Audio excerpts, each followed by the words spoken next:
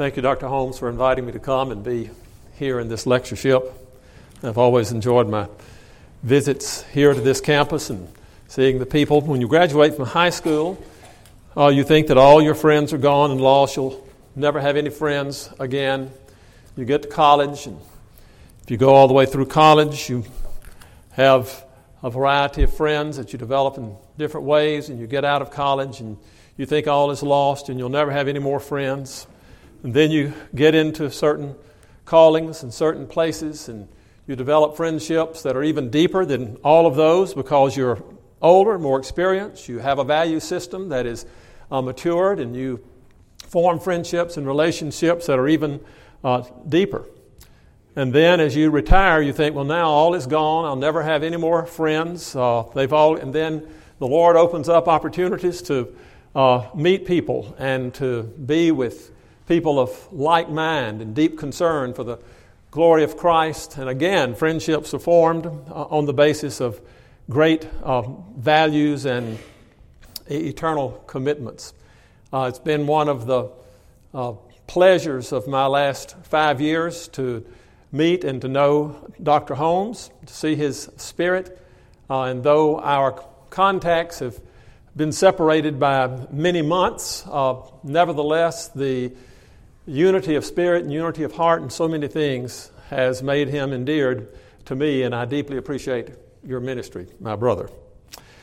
I don't know who is to be congratulated most for their courage for the seminary for inviting a non-landmark historian to present these lectures, or for a non-landmark historian to put himself in the position of presenting them. But I do hope that by the end of this, we will all have a deeper appreciation for the commitment to truth that drives us, that our personal evaluations of where we stand will become clear without prejudice, and that our desire to be fully used in the work of the kingdom, to pursue personal sanctification, to pursue usefulness in the service of the gospel, will be enhanced by our being together. This first lecture is on the origin and original goals of landmarkism in its Southern Baptist context. The reading that Dr. Holmes gave from Lumpkin is a very, very good summary of what I'm going to give an expansion of during this time. Landmarkism as a distinctly self-conscious movement had its origin in the experience of J.R. Graves.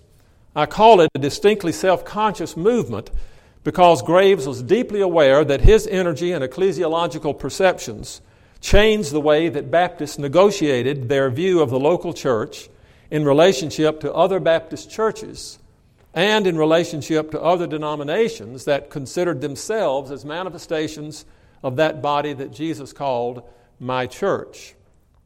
In 1880, in his preface to Old Landmarkism, What Is It?, he wrote, I put forth this publication now, 30 years after inaugurating the reform, to correct the manifold misrepresentations of those who oppose what they are pleased to call our principles and teachings, and to place before the Baptists of America what Old Landmarkism really is. Later in that preface, in what is a cross between a candid admission and a startling claim, Graves wrote, I think it is no act of presumption in me to assume to know what I meant by the old landmarks, since I was the first man in Tennessee and the first editor on this continent who publicly advocated the policy of strictly and consistently carrying out in our practice those principles which all true Baptists in all ages have professed to believe. Thus, in this claim, he presented a doctrinal matrix that he contended has always been the Baptist position, as at that time without any adherent in Tennessee until he began to express it, and without any agreement among all the editors of Baptist papers on the continent until he began to solicit approval to his extrapolation from Baptist ecclesiology. Graves' first thoughts about these issues came when in 1832 he saw his mother and sister immersed by an ill-humored and condescending Paedo-Baptist minister.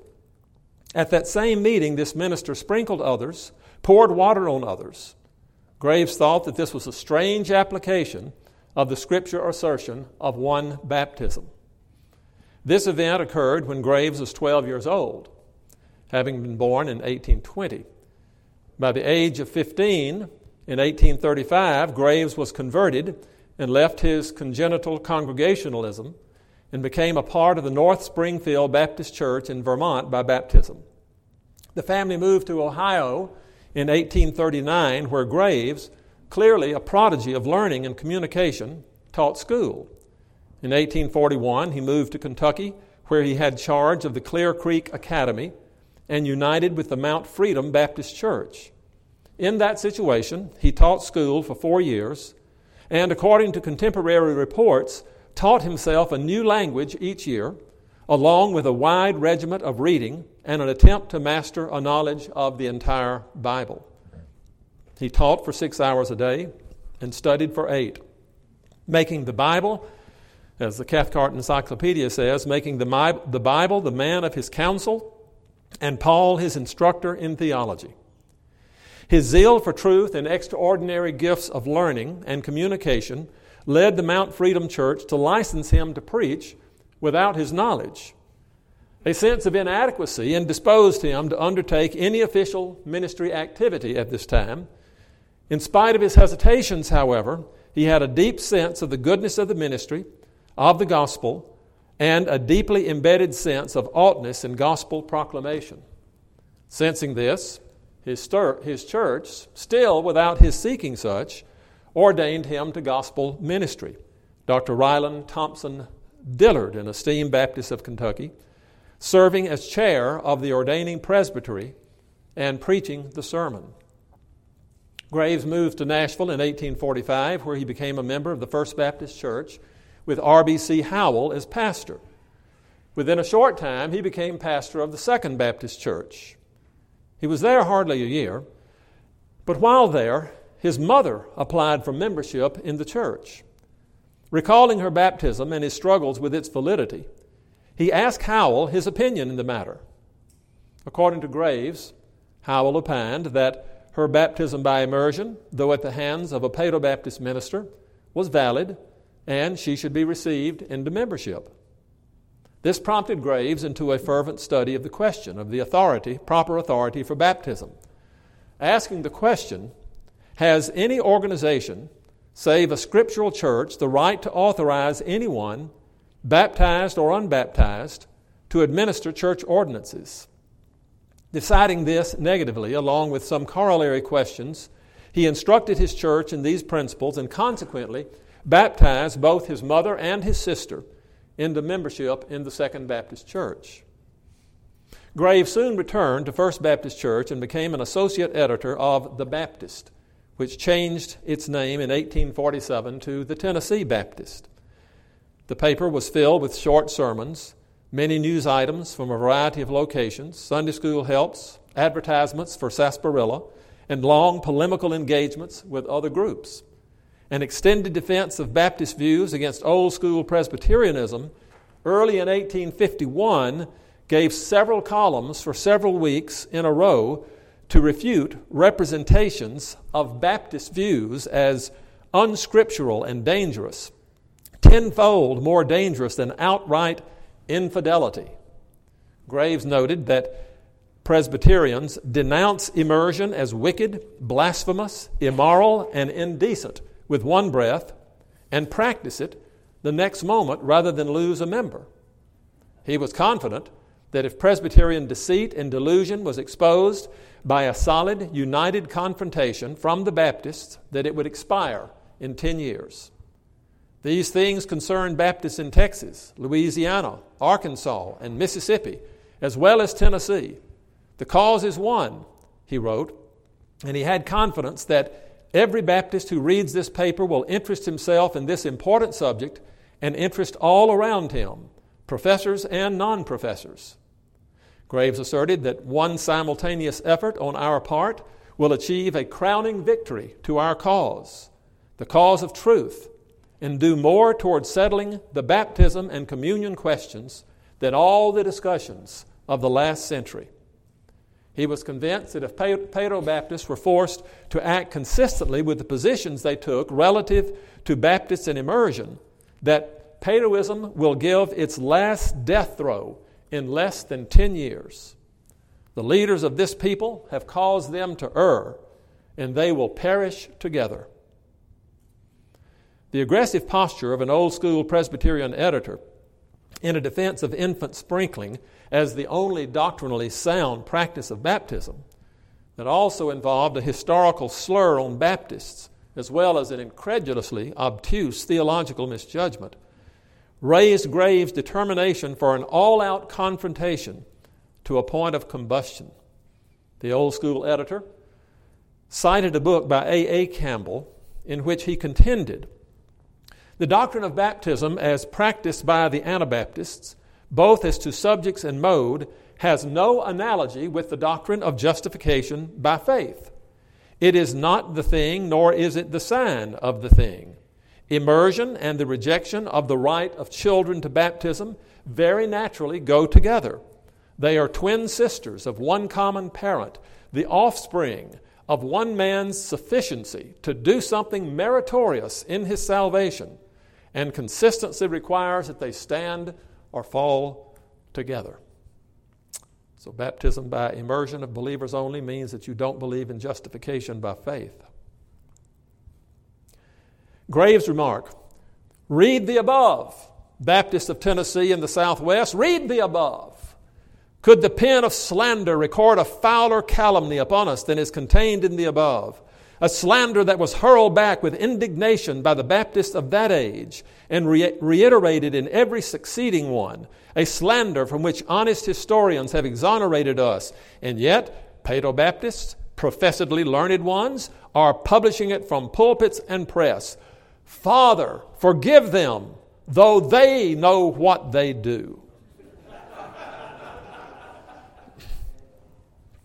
Graves also found the old school group quite condescending toward Baptist writings and arguments.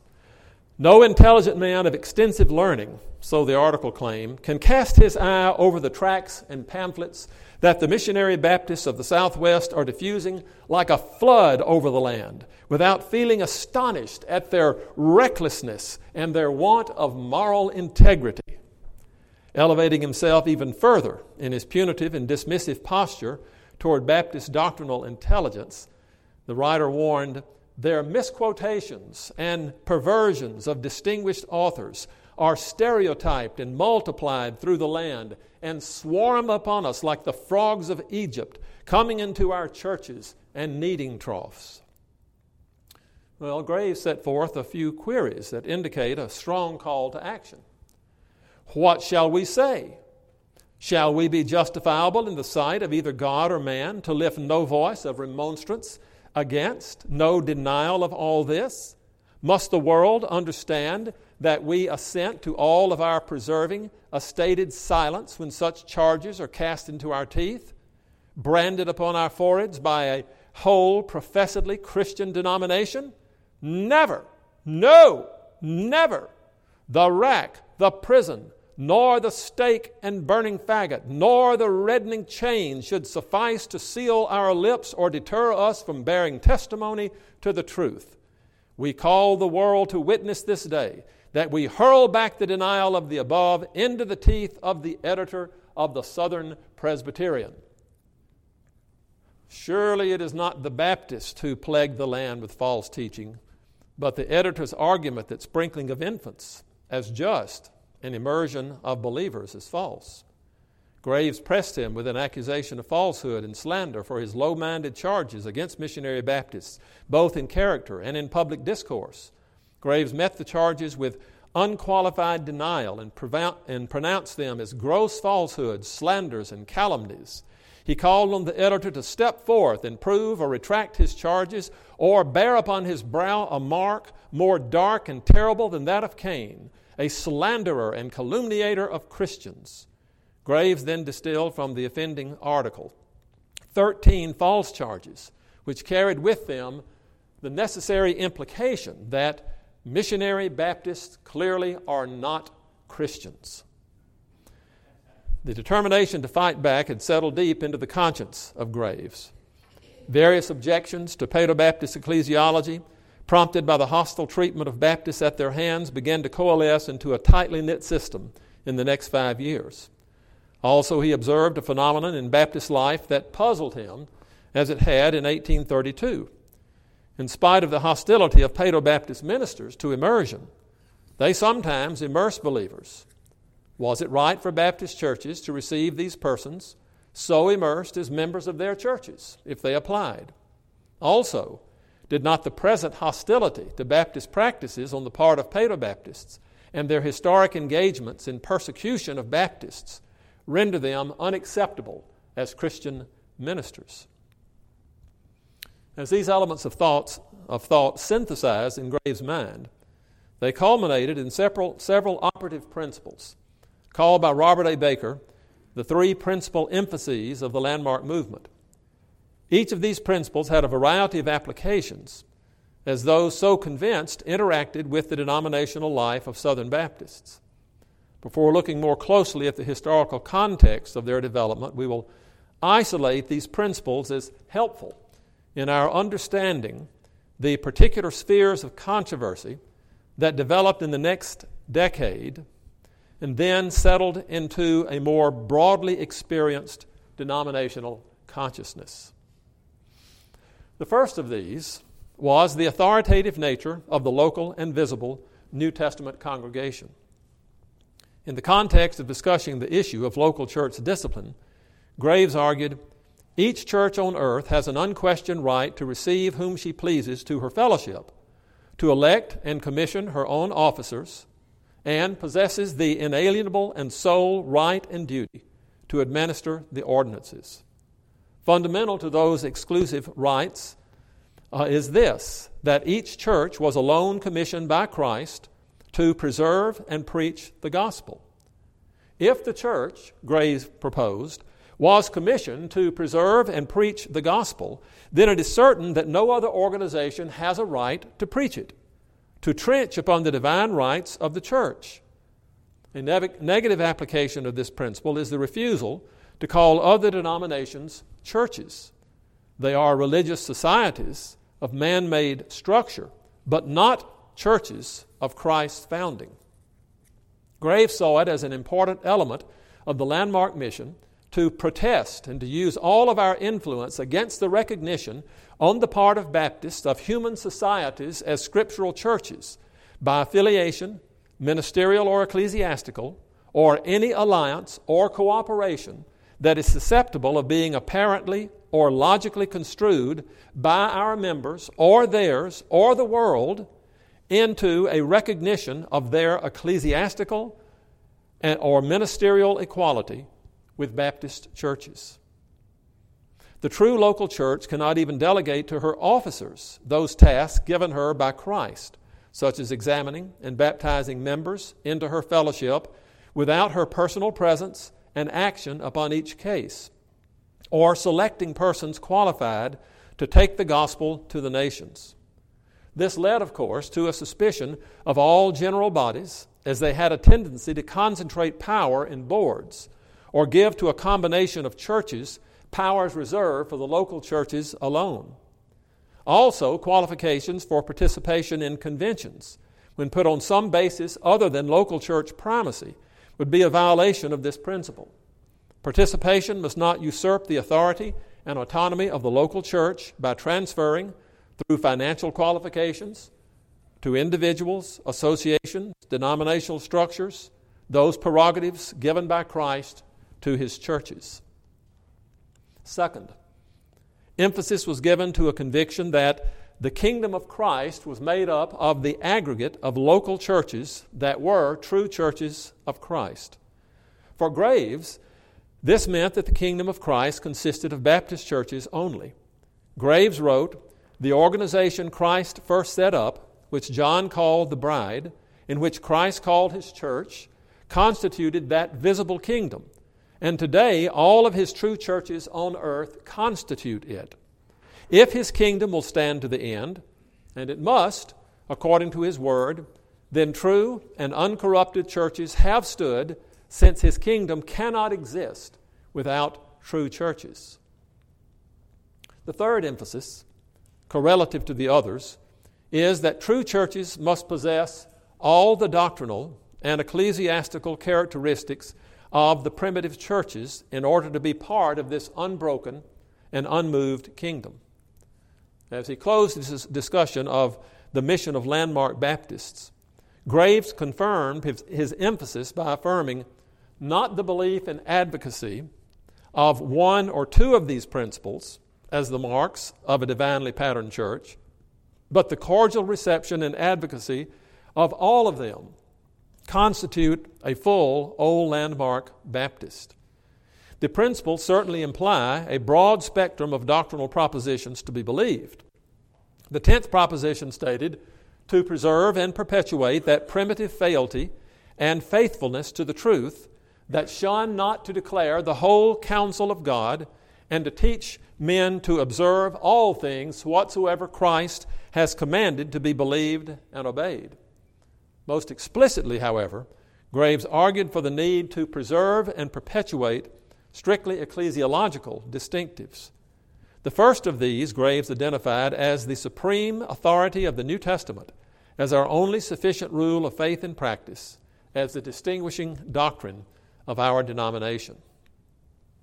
I would add a fourth mark to those suggested by Baker, everywhere implied in these three, that is, the perpetuity of true churches from the time of John the Baptist to the present.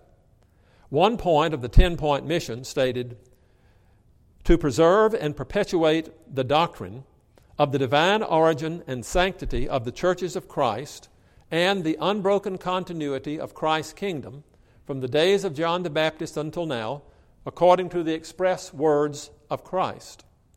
Graves wrote, if his kingdom has stood unchanged and will to the end, he must always have had true churches and uncorrupted churches, since his kingdom cannot exist without true churches. There is but one kingdom and one house which God calls the household of God, the church of the living God, and to be a pillar and ground of the truth. This kingdom, composed of the aggregate of true churches, has had continuous existence, or the words of Christ have failed. Now, Graves believed that every lover of Jesus should seek to know by incontestable historical facts that this kingdom of the Messiah has stood from the day it was set up by him, and he himself was so convinced by evidence that in his opinion was irrefragable. His commitment to this unbroken, incessant existence of such local churches, organically connected historically to one another, in full possession of all the characteristics of a true church, nevertheless was not an a posteriori evaluation from history, but an a priori assumption based on theological principles. Several declarations of Scripture, when synthesized, fittingly make this, in Graves' system, an unassailable proposition. Daniel's interpretation of Nebuchadnezzar's dream of 4 kingdoms, during the fourth of which the God of heaven will set up a kingdom that will never be destroyed, will never be transferred to another people, shall break in pieces all the other kingdoms, and shall stand forever. This was an important piece of the doctrine. Emphatic commentaries, as Graves called them, on that passage were found in Matthew 16:18 and Hebrews 12:28. In the first, Christ clearly related this kingdom to his church, as Graves viewed the connections, when he told Peter and the disciples, upon Peter's confession, on this rock I will build my church, and the gates of hell shall not prevail against it. The church into which God brings his people is identified with the kingdom in Hebrews 12:28 as a kingdom that cannot be shaken. The historical question aside, the theological proposition is determinative. To question it is to impeach the veracity of Christ and to leave the world without a Bible or a Christ.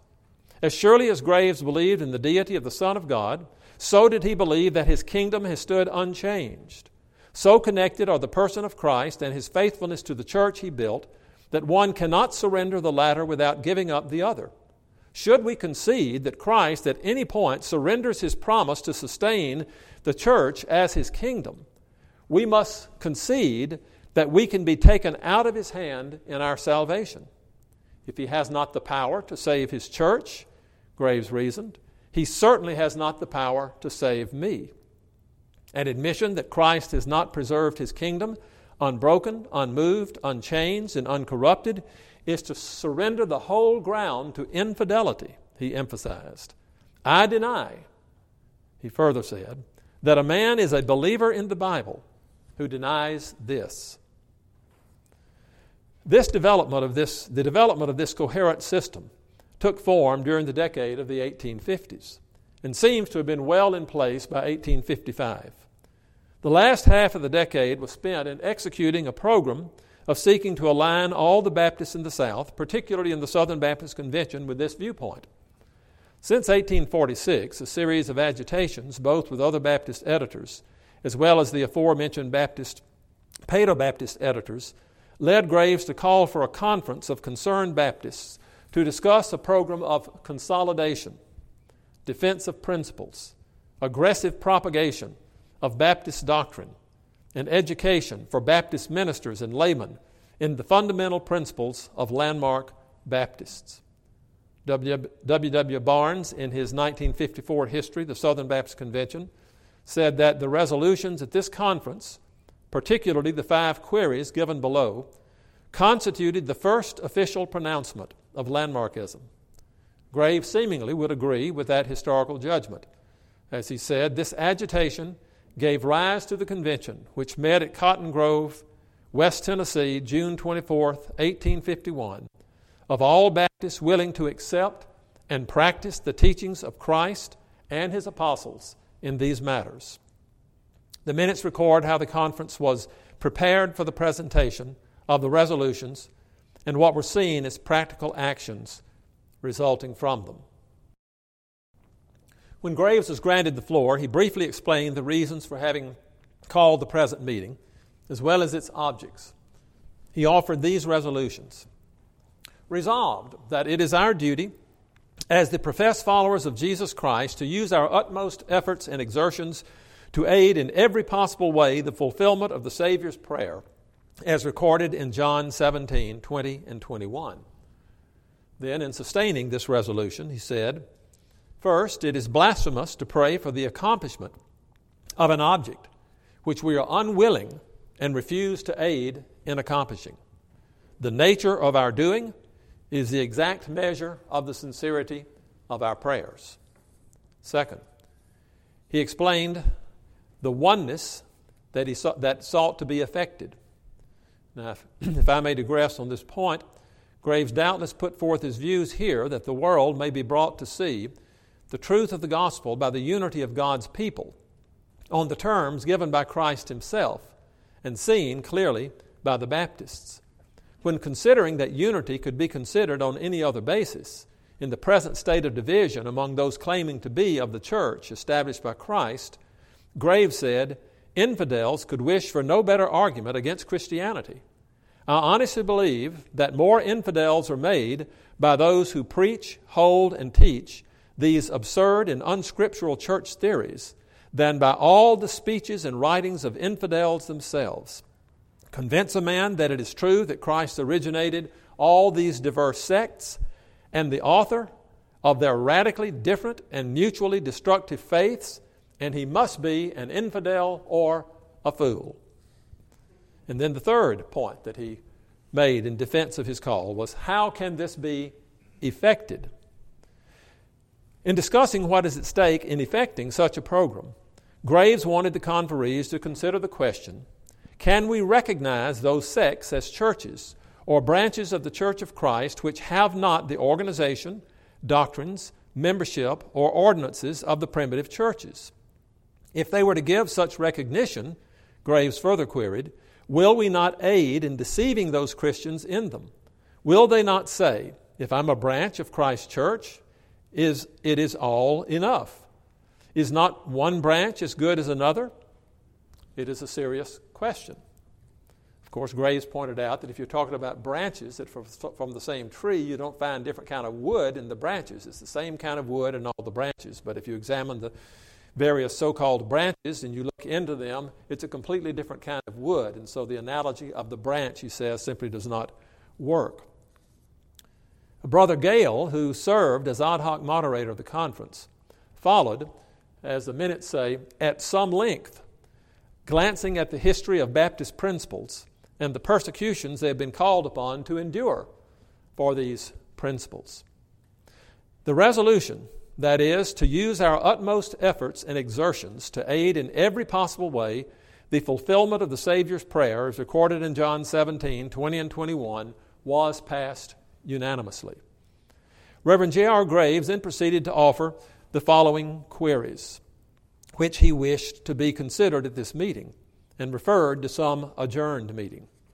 First, can Baptists consistently, with their principles or the Scriptures, recognize those societies not organized according to the pattern of the Jerusalem church, but possessing a government, different officers, a different class of membership, different ordinances, doctrines, and practices as the Church of Christ?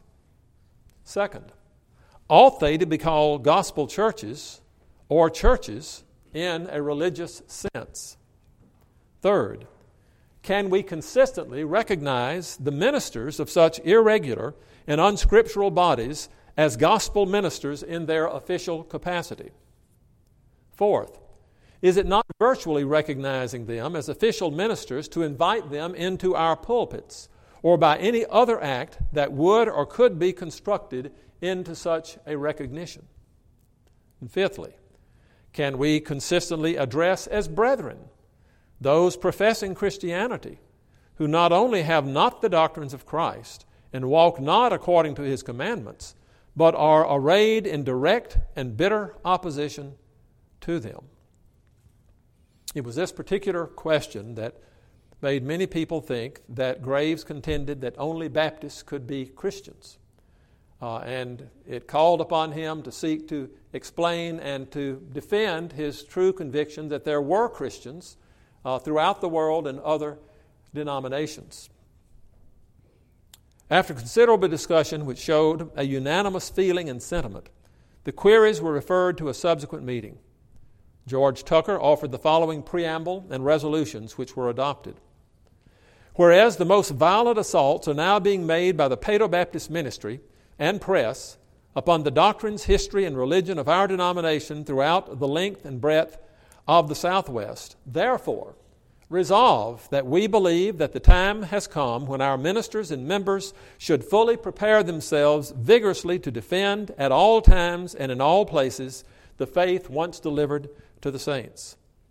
And whereas, through the publications and preaching of Paedo-Baptists, our doctrine and history have been most grossly misrepresented, therefore resolved that we recommend to and exhort each minister of our denomination to preach a series of discourses during the present year upon the government, ordinances, and history of the Church of Christ to each congregation of his charge, and wheresoever else the cause of truth may seem to demand it and opportunity permits.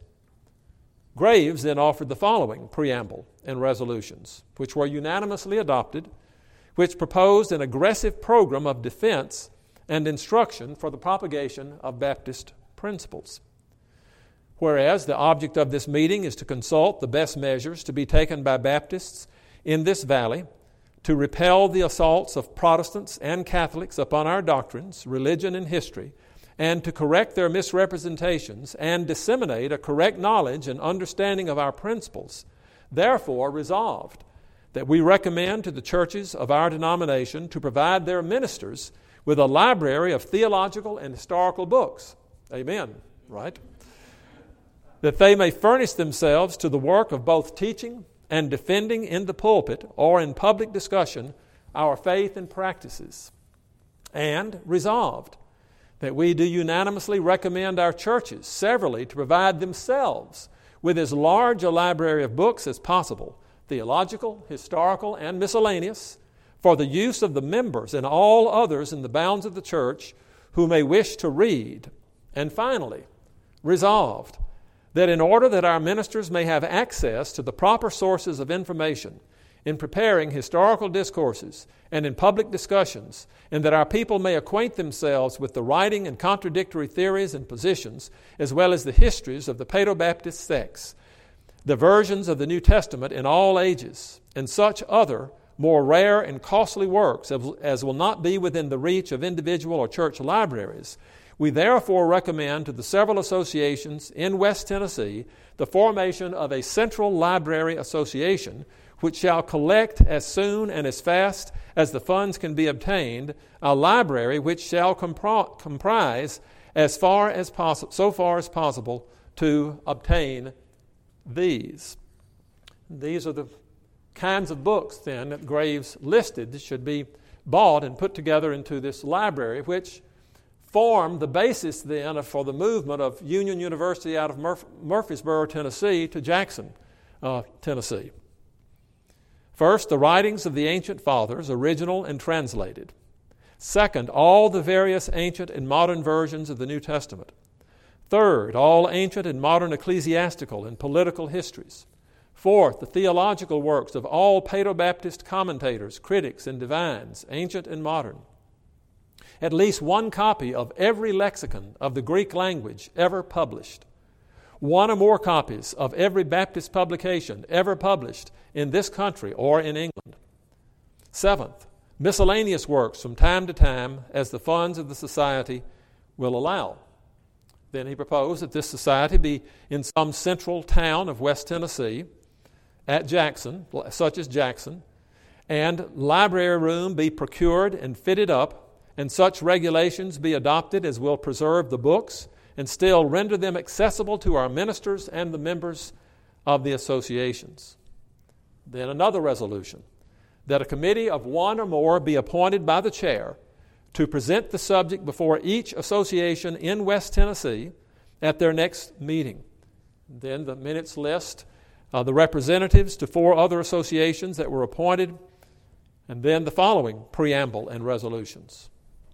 Whereas the most violent and wanton attacks have been made upon the private character of the editor of the Tennessee Baptist by the Paedo-Baptist press and ministry throughout the entire Southwest for years past, therefore resolved that we regard such attacks on Christians wicked and malicious, yet such as would be brought against any Christian minister who would take the Bible alone for his